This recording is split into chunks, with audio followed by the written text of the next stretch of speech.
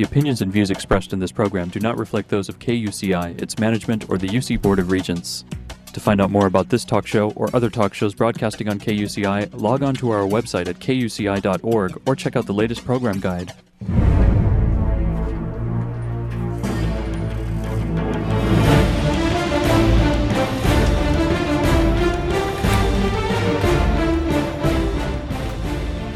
You're listening to KUCI 88.9 FM in Irvine and KUCI.org on the web.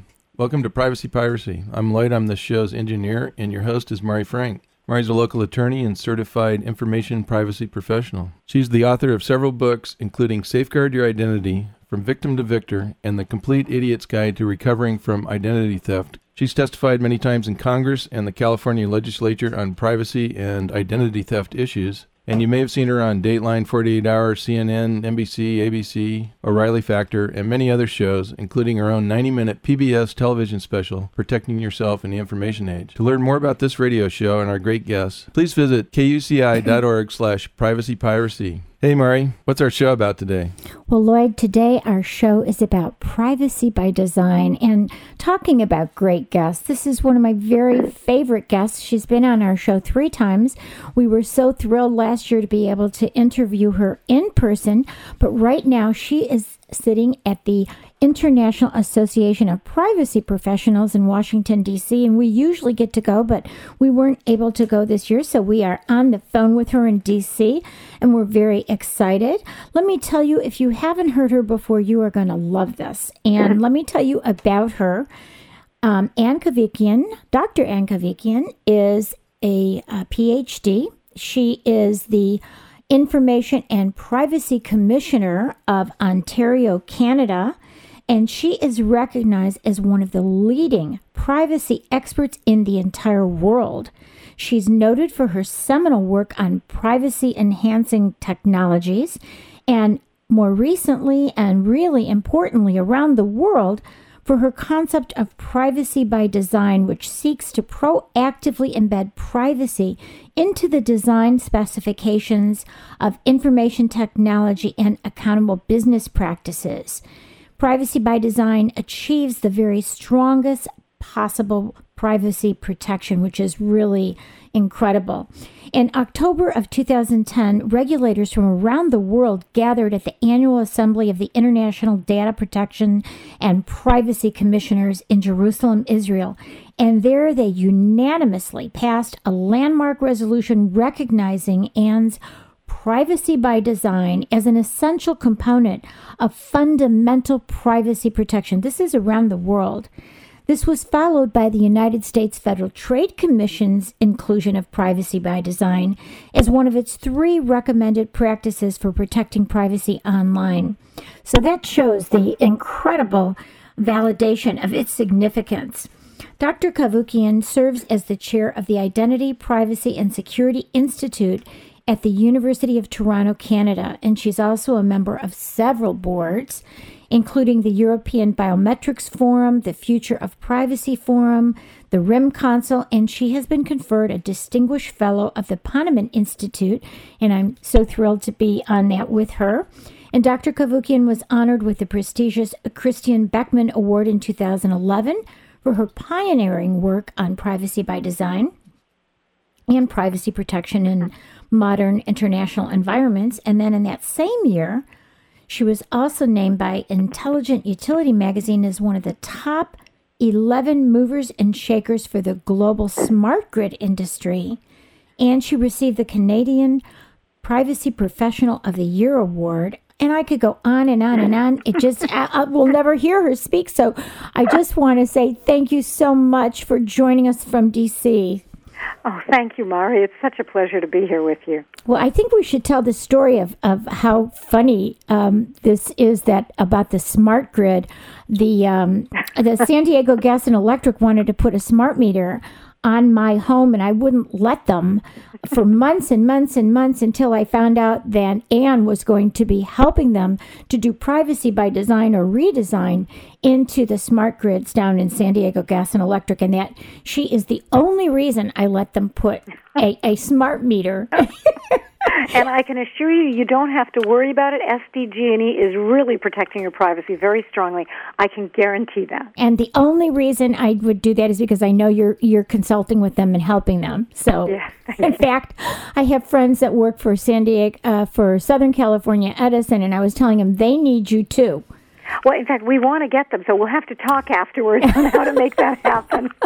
Right. So I already told her what to put a little bug in their ear about how important it is. Thank So yeah.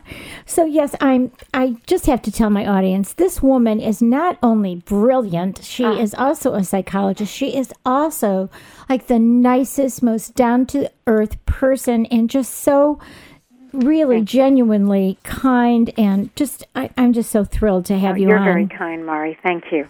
Well, it is fun. So for my audience who really doesn't know much about privacy by design, by the way, we've talked about it many, many times on our show about your privacy by design and really building that kind of proactive approach into the architecture of all sorts of new technology and businesses. So let's talk a little bit about that and just tell us what is a refresher on privacy by design. Well, the traditional way of protecting privacy is you have a regulator like myself. We receive privacy complaints. We conduct an investigation, and then we find there's been a breach of a law, and then we offer some system of redress.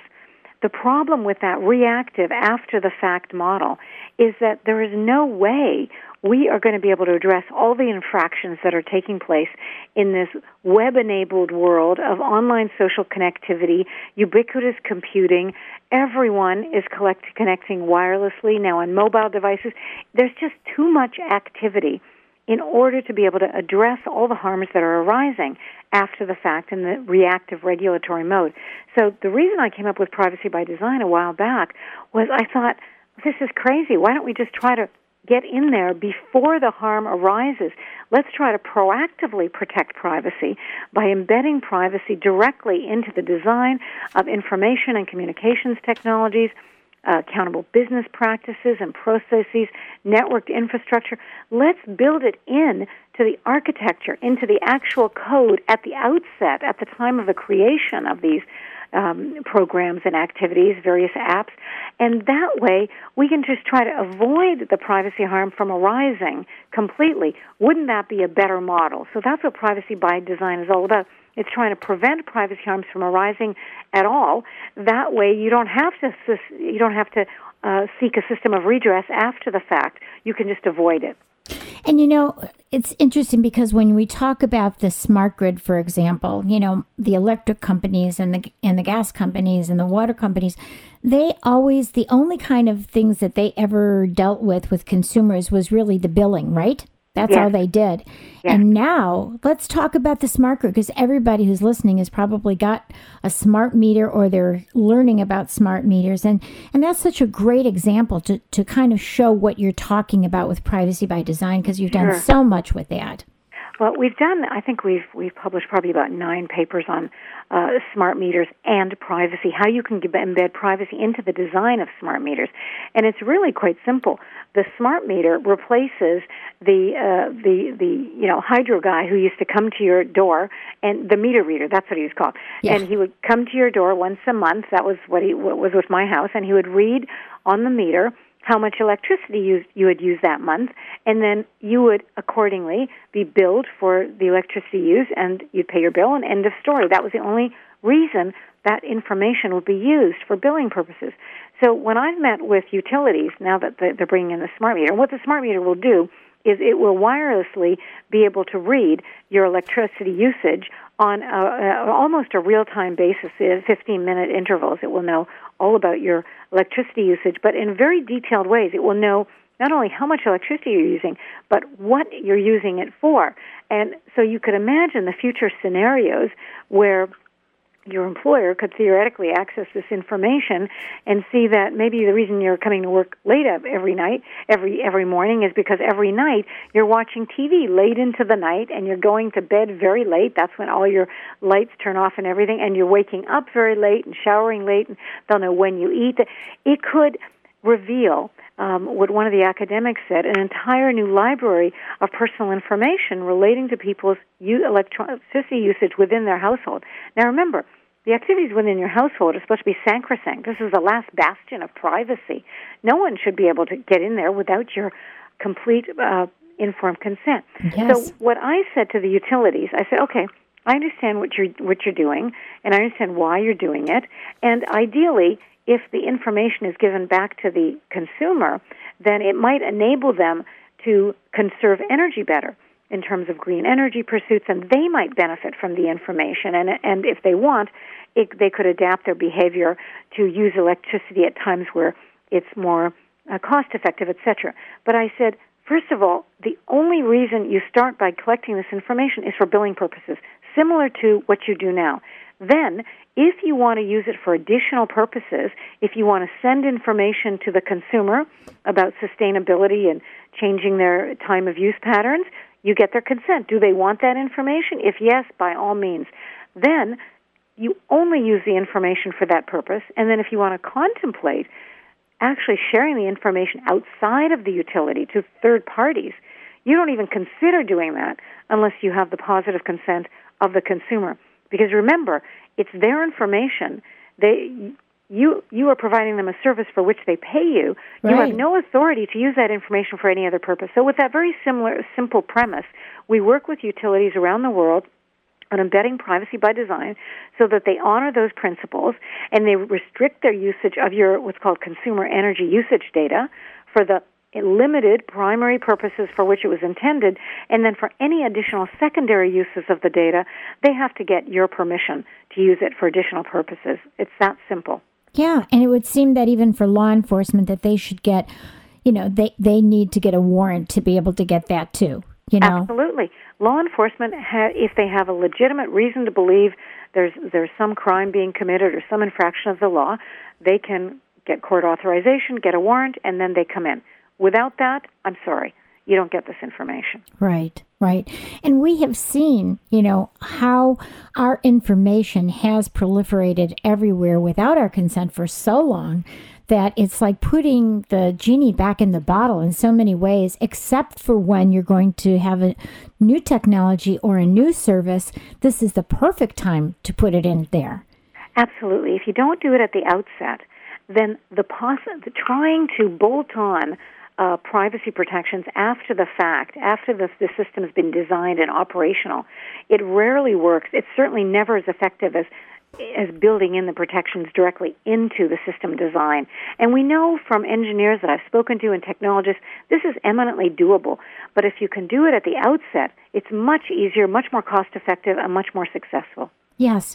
And I think for people who are driving by who are business people, and then we're kind of like a little Silicon Valley here in Aliso Viejo. So for those people who are all excited and they're technology gurus and they're doing all this, they might say, well, why do I even have to think about privacy? What's the big deal? Well, they need to understand that the regulators and the laws and, that this is really going to be important. And if they get in trouble with the Federal Trade Commission or they get sued, then they're going to have to look at all these things. So it's better not only because it's better for your consumers and it's a value added, but also it may save you from a lawsuit or from the regulators coming after you.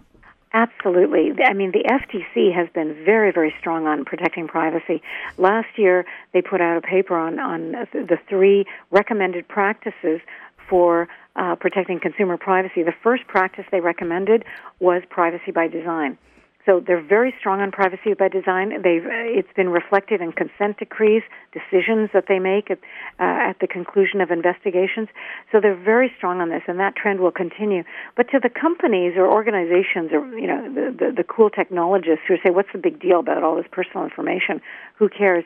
I suggest to them there are 2 reasons they should care. First of all, it's not your information, company or organization. It's not your information. The information relates to what we call the data subject, or who is the consumer, or the individual to whom the data relate.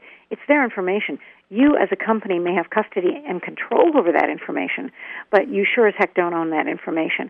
And so if you have custody over the information, what comes along with that is a duty of care.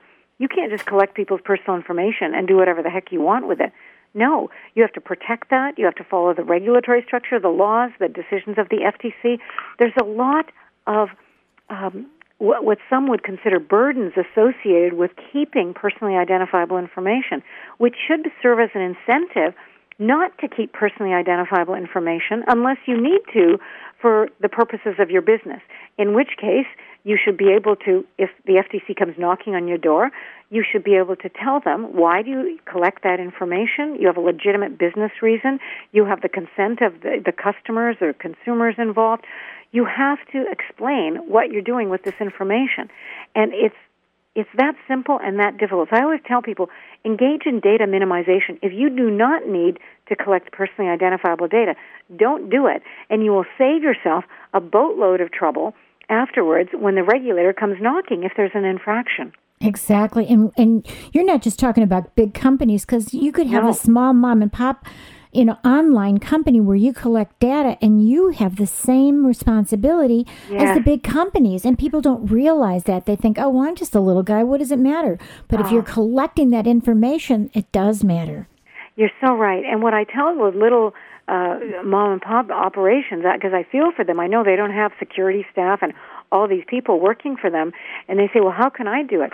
And I say the simplest thing you can do is de-identify the data. By that I mean if you collect data from your customers for legitimate purposes, you're providing a service, they're paying for it, and you're keeping it in your computer, on your server, or wherever, then if you want to do some, interesting, I wonder how many people are doing X or how many people use this service, I always tell them just separate the personal identifiers, meaning the name and address and, perhaps a credit card number or whatever is linked to the data, separate it from the actual data itself that it relates to. That way, if the data is lost or stolen, let's say it's transferred to a USB key and that goes missing, then you will not suffer in terms of an investigation because the data will not be in personally identifiable form. The privacy harm arises when personally identifiable data are accessed by unauthorized parties, for example. But if you don't have the personal identifiers linked to the data, you keep them separate in a separate file or database, then you're golden, at least in terms of the privacy risks that can arise from having that data misplaced. And that's so important. And there is so much software out there that allows you to do that. Now with all the privacy issues that are going on, you can buy software that can help you to do that. So it isn't like, oh my God, you have to do each one by itself. But I want to go back to people understanding who you are and what you really do. We don't have privacy commissioners in our country, and so I think it's so fascinating and all the great work you're doing. Oh my gosh, I want to adopt you. I love you. But if you just started listening, we are speaking with Dr. Ann Cavoukian, who is the Information and Privacy Commissioner of Ontario, Canada. And so you only hear that little accent when she says about. Otherwise, she sounds just like we do. Sorry about that. No, I love it. I love it. But, Ann, why don't you explain what your role is? And, because people don't understand that we don't have that here. So I have a quasi-judicial function. I enforce compliance with privacy laws in my jurisdiction of Ontario, Canada. What that means is I'm not a civil servant. I don't work for the government. I'm an officer of the legislature, so I report through the Speaker of the House to the legislature. And the reason for that is it gives me independence. My budget isn't controlled by the government. And the reason that's a good thing is because if a member of the public complains to me about something the government has done, I have the independence of doing a fair and independent investigation, and if I find that the government has breached the act, I can issue an order against the government saying you've got to change these practices, you've got to do this, do that. And you can imagine it would be much harder to do that and criticize the government if they controlled my budget. So having the independence from them and operating as an officer of the legislature gives me enormous freedom to do my job properly. And what I do is I enforce compliance with 3 laws. I'm also the Information Commissioner, so I enforce compliance with the Freedom of Information and Protection of Privacy Act at the provincial or state level, at also all municipalities in the province of Ontario, which is the largest province in Canada.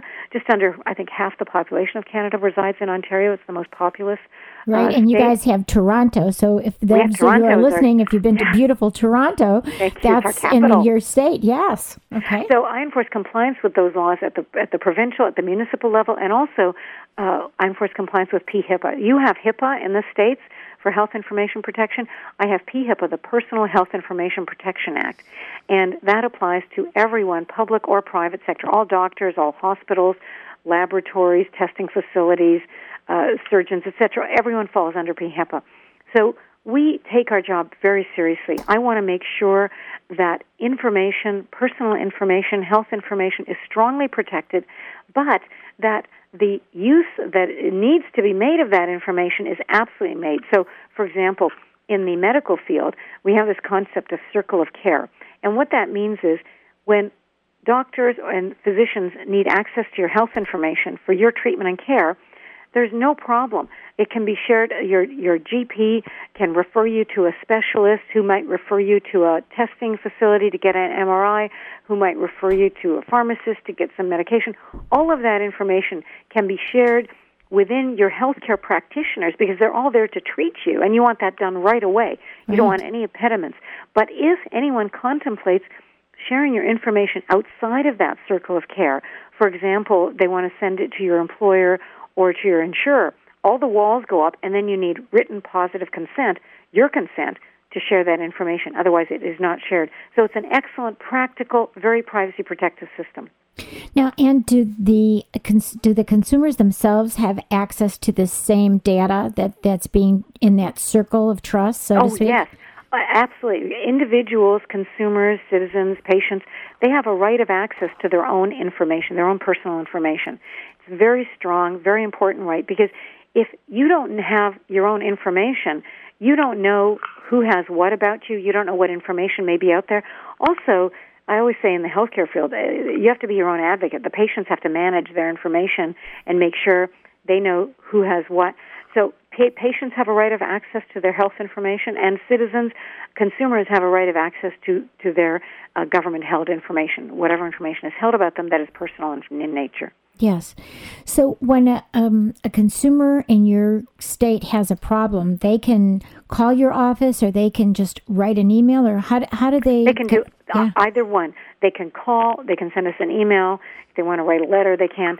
They just advise us that they had some interaction with Ministry of Transportation, for example, or whatever department of the government, and they have this problem, or they think that the ministry is using their information contrary to the Privacy Act. So we immediately engage in an investigation. We contact the department. We get the information in question. We connect with the complainant. We find out all the story. And what we try to do, we usually try to mediate the complaint. So we try to get an informal resolution that satisfies both parties, and we do that as quickly as possible. We can do that under a month. If the problem is serious and we can't get a mediated solution, then we issue into a formal investigation, and I have what is called order-making power, which means if we find that there's been an improper collection of personal information, I can order the cessation of that collection practice, and I can order the government to destroy all previous collections of that information. Wow, that is wonderful. So what percentage do you think your ombudsman office is able to really settle? We settled the majority. I would say 3/4 of our cases are settled informally because it makes everybody happy. It's a win-win scenario when we come to an agreement that everybody is happy with and they're all agreeing to. So we always strive to do that. And it really saves the reputation of the company, and it satisfies the consumer, and then the consumer is willing to do business with that company again. So it's so smart. I wish we did that here, but we don't. I wanted to ask you, we don't have a lot of time, but I did want to ask you about what a new paper that you just completed with Oracle on privacy and security. Can you just tell us a little bit about that?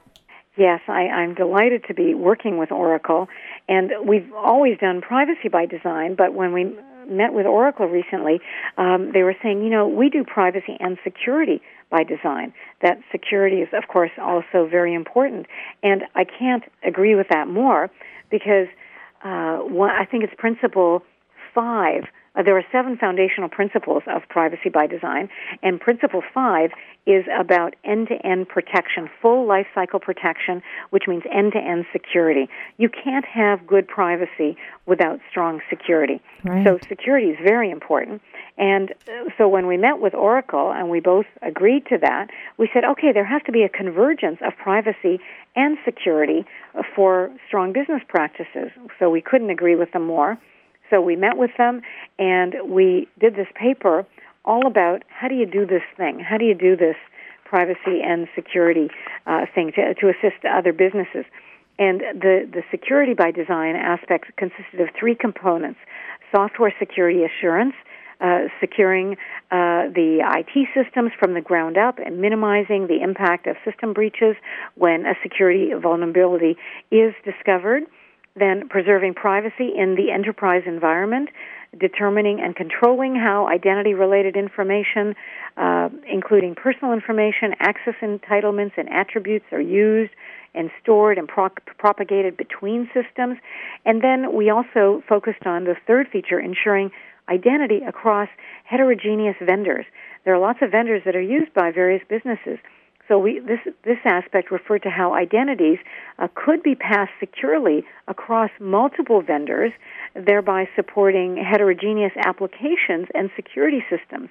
For example, people have heard of SSL, secure socket layers, which are designed to encrypt a communication between 2 parties, ensuring that the message that is transmitted between the 2 is not vulnerable to attacks, while in transit. So we fleshed out all of that in the security by design component. In the privacy by design, we focused on the 7 foundational principles of privacy by design, ensuring that we took a holistic view of an organization's entire operations, not a siloed approach, but you look at it in a holistic manner and embed privacy right from the outset. And then we concluded by saying that there was a growing understanding that we call it a design thinking perspective is far superior from a siloed perspective. It's a way of viewing business and various activities of organizations, overcoming constraints that allow you to approach this in a holistic and interdisciplinary manner that is innovative yet integrative, and it converges all of the interests of privacy with security. So again, it's a win-win perspective by combining the 2. It's a happy marriage. Absolutely. That's the best kind, isn't it? Right. Well, we are out of time, but you are so Already? wonderful. Yes, we are. We could talk for hours. I know that we could. Could you just give your website so people can go and see all of the wonderful things that you have there? Of course. The best one to go to is, this is all as one word, privacybydesign.ca. So not .com, .ca, because we're in Canada. Right. So if you go to Privacy by Design, there's a lot of different areas you can go into.